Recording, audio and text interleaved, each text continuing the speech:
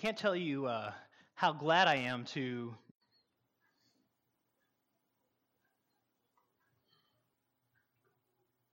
Welcome to the South Canadian Valley Church of Christ podcast. Please enjoy the following study. Be here this morning. We've had a couple of rough weeks in our household. Nothing too serious, but a couple of weeks where it just seemed like everything was going wrong, and I had been scheduled to preach actually the past 2 Sundays at different congregations. In both of those instances, I wasn't able to preach.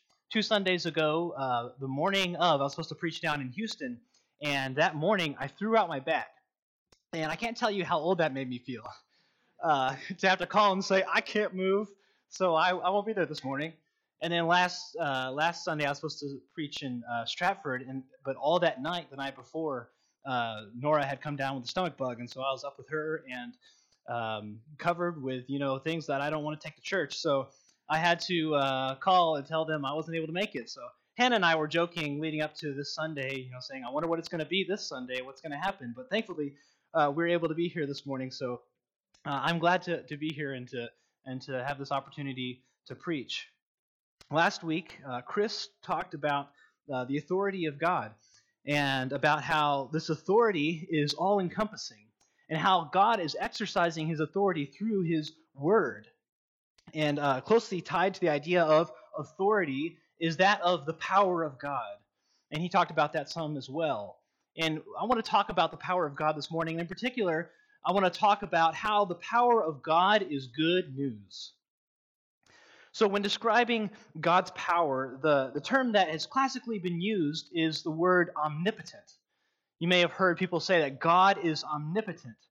It comes from a Latin word. The beginning omni means all, and potens in Latin means power. So when we say that God is omnipotent, we're saying that God has all power. You've probably read that or heard that term being used in the King James version of Revelation 19:6. And I heard, as it were, the voice of a great multitude, and as the voice of many waters, and as the voice of mighty thunderings, saying, Alleluia, for the Lord God omnipotent reigneth. And you've probably also heard that as part of Handel's Messiah, the Hallelujah chorus. It starts out with Hallelujah, Hallelujah, and sings Hallelujah over and over again. And then the next line is, for the Lord God omnipotent reigneth. The Lord God is all-powerful. And we read in Psalm 62:11 something similar. It says, once God has spoken, twice have I heard this, that power belongs to God. Repeatedly, we read in the Bible that God has power. In fact, this psalm declares that power belongs to God. What does that mean? I mean, what is power anyway? Well, in general terms, power is just the ability to do something.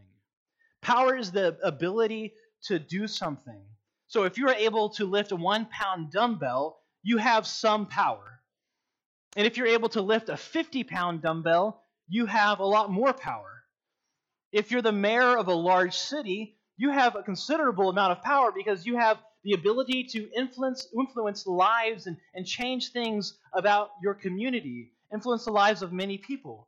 And if you're the president of the United States, you have even more power because you have the ability to do so much more. You have the ability to affect the lives of many millions of people. If you're the president of the United States as the leader of the nation, the head of our state, the commander-in-chief of our armed forces, there's a lot that the president has within his power. That's why oftentimes people say that the president of the United States is the most powerful person in the world. Because there are many things that the president is able to do because he has power. And so power is the ability to accomplish something. Powerful people are able to accomplish many or great things. And when the Bible speaks about God being powerful, it means that God is able to accomplish many great things. In the beginning, God created the heavens and the earth. We read in Genesis 1 and 3 about him creating light itself. Genesis 1 and 3 says, and God said, let there be light, and there was light. He had the ability and has the ability to accomplish the creation of things out of nothing. And not only can he create, but he has the ability to manipulate his creation however he desires. Isaiah 51:15, I am the Lord your God who stirs up the seas so that its waves roar. The Lord of hosts is his name. He has the ability to take the ocean and to turn it into a tumult with waves flying back and forth and crashing. He has the ability to do all of these things and more because he is powerful. If God wanted to train my dog to call or to come whenever I called, he could do it. As hard as that has been for me, God could do it. If God wanted to create a national championship OU football team, he could do it. As hard as that might seem for many of us, he could do it.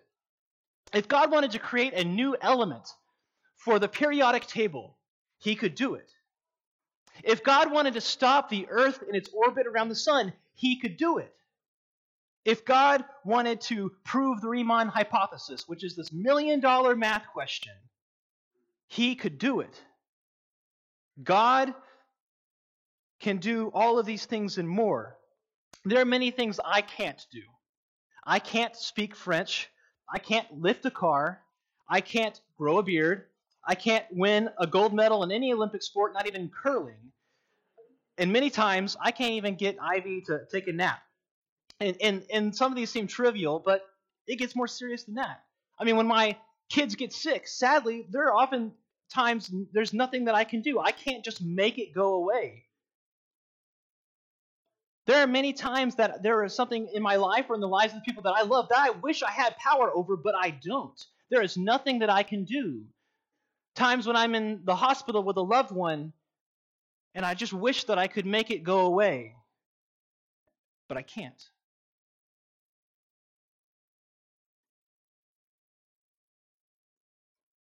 I may wish to have the power to do these things, but I'm powerless. But all of these things are not limitations for God, because God is powerful. In fact, in the Old Testament, God is often called God Almighty. In Genesis 17, verse 1, when Abram was 99 years old, the Lord appeared to Abram and said to him, I am God Almighty. Walk before me and be blameless. God isn't just mighty. He is almighty. God has all might. He has the power to do anything. That's why we say he's omnipotent. He is all-powerful. The God we worship is the Lord God Almighty. When Gabriel visited Mary to tell her that she was going to have a son named Jesus, Mary was amazed about how this could happen because she was a virgin. And Gabriel explained to her that the Holy Spirit would put this baby in her womb, and that also her cousin Elizabeth, who's much older, beyond childbearing years, would also bear a son. For, Gabriel said, nothing will be impossible with God. The God who is making this all possible is almighty.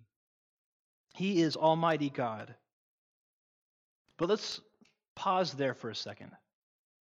Is this a good thing? Is it a good thing that God has all power? Is it good for one single being to be so powerful? I mean, when humans get too much power, we tend to get nervous, right? When people around us get too much power, we don't really like that. We don't like tyrants. That was basically our motto whenever we started this country, right? We don't like tyrants. So when people around us get powerful, our instincts tell us that power is bad. You've probably heard the expression that power corrupts. And absolute power corrupts absolutely. You may have heard that before.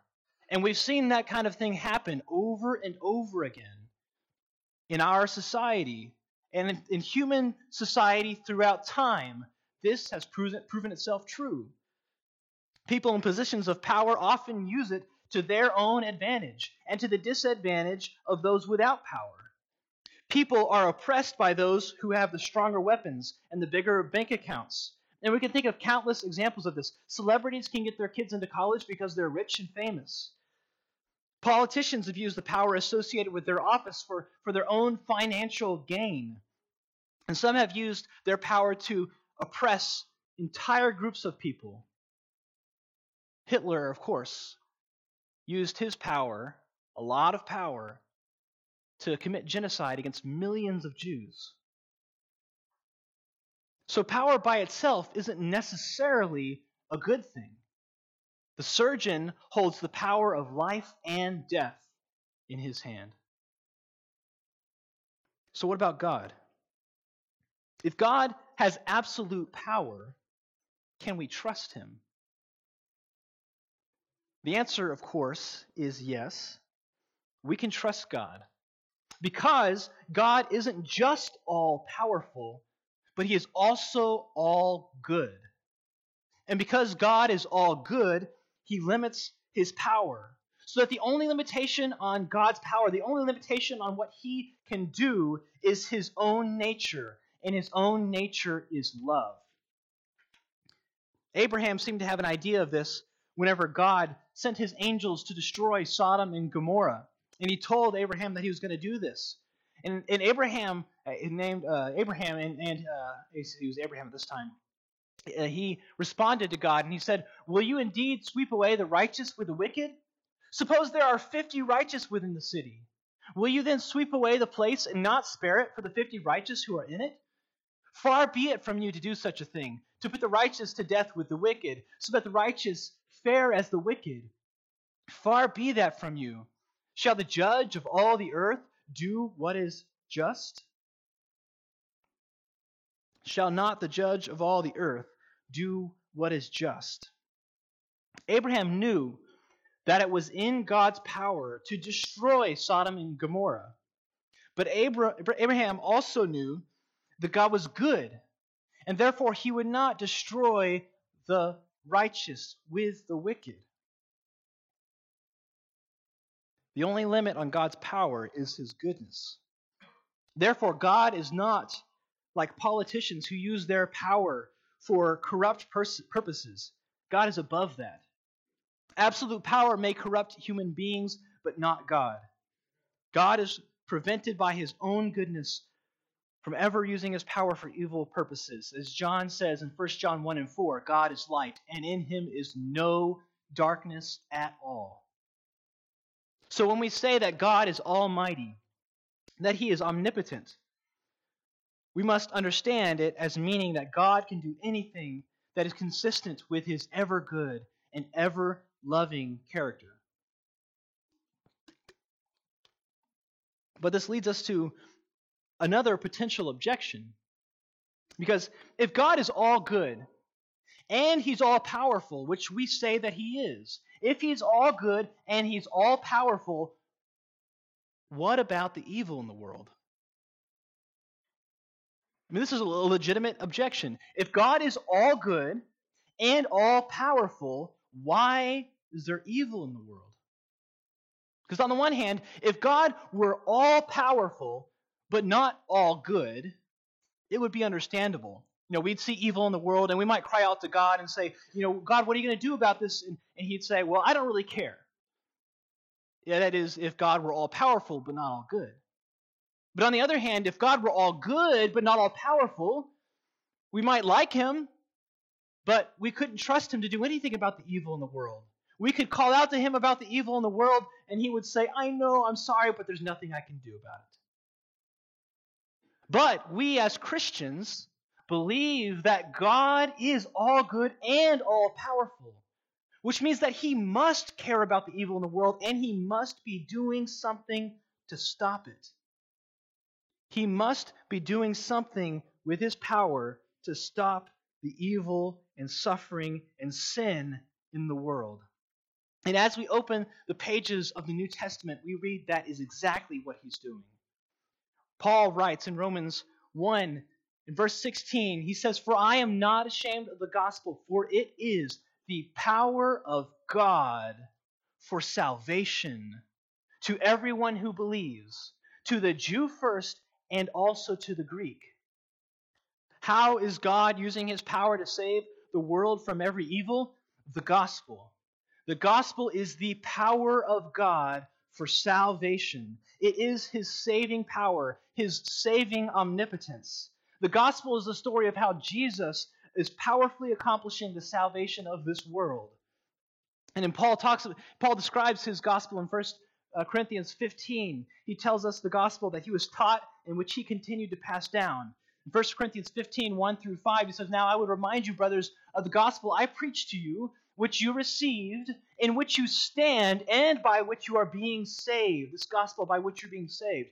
He said, "If you hold fast to the word I preached to you, unless you believed in vain."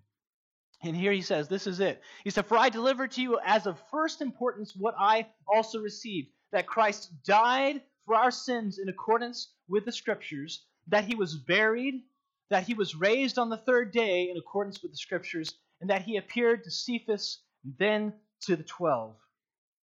The gospel is the saving story of Jesus Christ, and its climax is the death and resurrection of Jesus.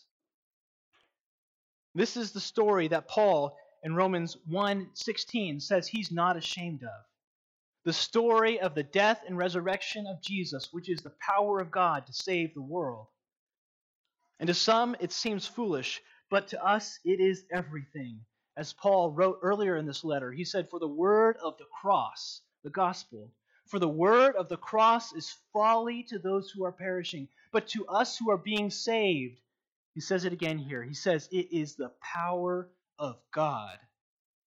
The gospel, the cross, the death, burial, and resurrection of God, of Jesus, is God's saving message of power.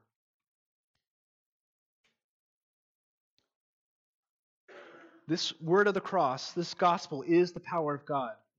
When Jesus died and rose again, something happened in the world that wasn't visible to the naked eye, but it was a defeat for sin and for evil and for death. Somehow, through his death and resurrection, Jesus gained the power to save the world. And talk about omnipotence. Talk about all-powerful. That through the death and resurrection, Jesus now has power to save the world. And this isn't theoretical anymore. I mean, we could talk theoretically about what God can and can't do. Can God create a rock so big that he couldn't lift it? This is not in that territory anymore. This is completely in the area of practicality. Jesus has power to save the world because of his death and resurrection. That is power. And before Jesus ascended, he promised to share this power with his people through the Holy Spirit. This power that is the power of God for salvation, he says in Acts 1:8, Jesus says here, talking to his disciples, he says, "But you will receive power when the Holy Spirit has come upon you, and you will be my witnesses in Jerusalem, in all Judea and Samaria, and to the end of the earth." So now Jesus is working in us through the Holy Spirit to bring his powerful salvation to the world. Paul writes again and again in his letters about the power of God that is now in us. He writes in 2 Timothy 1:7, "For God gave us a spirit, not of fear." God gave us a spirit, not of fear, but of power and love and self-control. He says in Ephesians 3:20, "Now to him who is able to do far more abundantly than all that we ask or think, according to the power at work within us." In Romans 15:13, he says, "May the God of hope fill you with all joy and peace in believing, so that by the power of the Holy Spirit you may abound in hope." God is powerfully at work in his people to accomplish the salvation of the world. God is working in us and through us to do great things. And for 2,000 years, the power of God the Father in Christ Jesus has been working through the Holy Spirit to save this world, and we have evidence all around us if we have eyes to see it. Take, for example, the virtue of humility to see how the power of God has been at work. Back in the ancient world, humility was not a virtue. Pride was a virtue. People were expected to be proud, to lift themselves up, to make themselves look as good as possible. That was expected. Nobody looked down on that. In fact, whenever Christians started preaching humility, Christians went around the ancient world talking about the one, Jesus, who descended from heaven, who descended and was humiliated to the point of dying on a cross. And so we too should humiliate ourselves, that we should be humble. When they started preaching that, it seemed ridiculous to the people around them. But they spread that message. And as Christianity spread throughout the world, the concept of humility as a good thing started to become more popular. And now in the society we live in today, humility is seen as a good thing by and large. Not everybody, of course, is going to agree with that. But by and large, humility is seen as a good thing. People don't like it whenever others are arrogant and really proud. Even non-Christians who see people who keep on talking and lifting themselves up will talk about how much they don't like that. That's because of the power of God that has been working in the world. That has brought about change, actual change to the world. That God's power has been working. Or consider care for the sick. Clearly, nobody in the ancient world cared about those who were sick, those who were lame, those who had serious illnesses. People didn't care for them. They saw them as less than everybody else. But then Jesus goes around Galilee and throughout Judea, showing how much he cares about those people, spending day after day, exerting all of his energy, caring for them, caring for the people who had no way to care for themselves. And as the church spread, Christians took that message with them. And they always placed importance on caring for the sick and the vulnerable. I mean, look today at hospitals. How many hospitals have Christian names? And we have the healthcare systems that we do today because Christians took this with them. The importance of caring for the vulnerable. The gospel has been at work in the world. God has been at work to powerfully save this world. Or consider the story of Telemachus, a Christian monk who in the late 300s, there was this Christian monk from the east who traveled to Rome. And he went to the Colosseum and he saw a group of gladiators fighting to the death, which was common entertainment for the people at that time.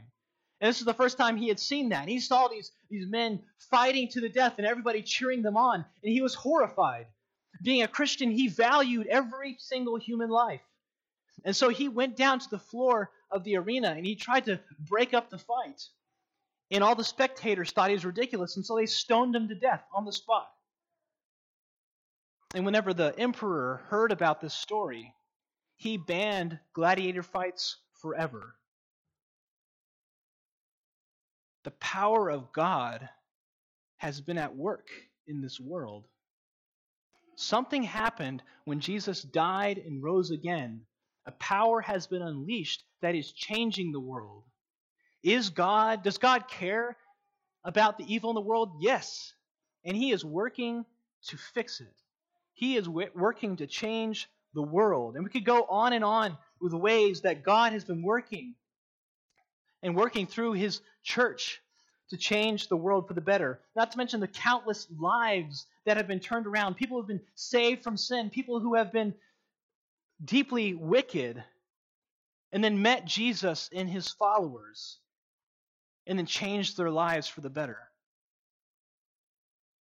Who knows how many people can share that story and can speak personally to the power of God in the gospel. You know, we may sometimes be discouraged by our circumstances or by what we see in the world. You know, we live in a world where we see terrible things. We see earthquakes that kill tens of thousands of people, where viruses kill millions of people, where pointless wars rage on and on. And we may wonder, does God care about these things? Or in our own lives, we can't make sense of the things going on in our lives. We can't make sense of why I can't be a better person, why I struggle so much with these problems, or why my family is broken apart and why they don't speak to each other, or why, and the list goes on and on. Does God care about these problems? The answer is yes, and He is doing something about this. Through Jesus, He is working His omnipotent power to change these things. So our job is to trust and work alongside Him. Romans 8:28 says, "And we know that for those who love God, all things work together for good, for those who are called according to His purpose." Now, of course, we experience difficulty. This verse isn't saying that as a Christian, everything is going to go good in your life, but you can trust that you are not on your own against all of the wicked and evil in this world, that God is working powerfully with you and for you to create goodness. He's been doing it for 2,000 years, and He will continue to do it. Is God powerful enough and good enough to do something about all the evil in the world? The gospel strongly proclaims, yes, that our God is almighty, and His power is at work for the salvation of the world. Alleluia, for the Lord God omnipotent reigneth. If anybody has a need this morning, lest you come forward as we stand and sing. Thank you so much for listening to this podcast. For further information about our church, please go to normanchurch.com, normanchurch.com, normanchurch.com.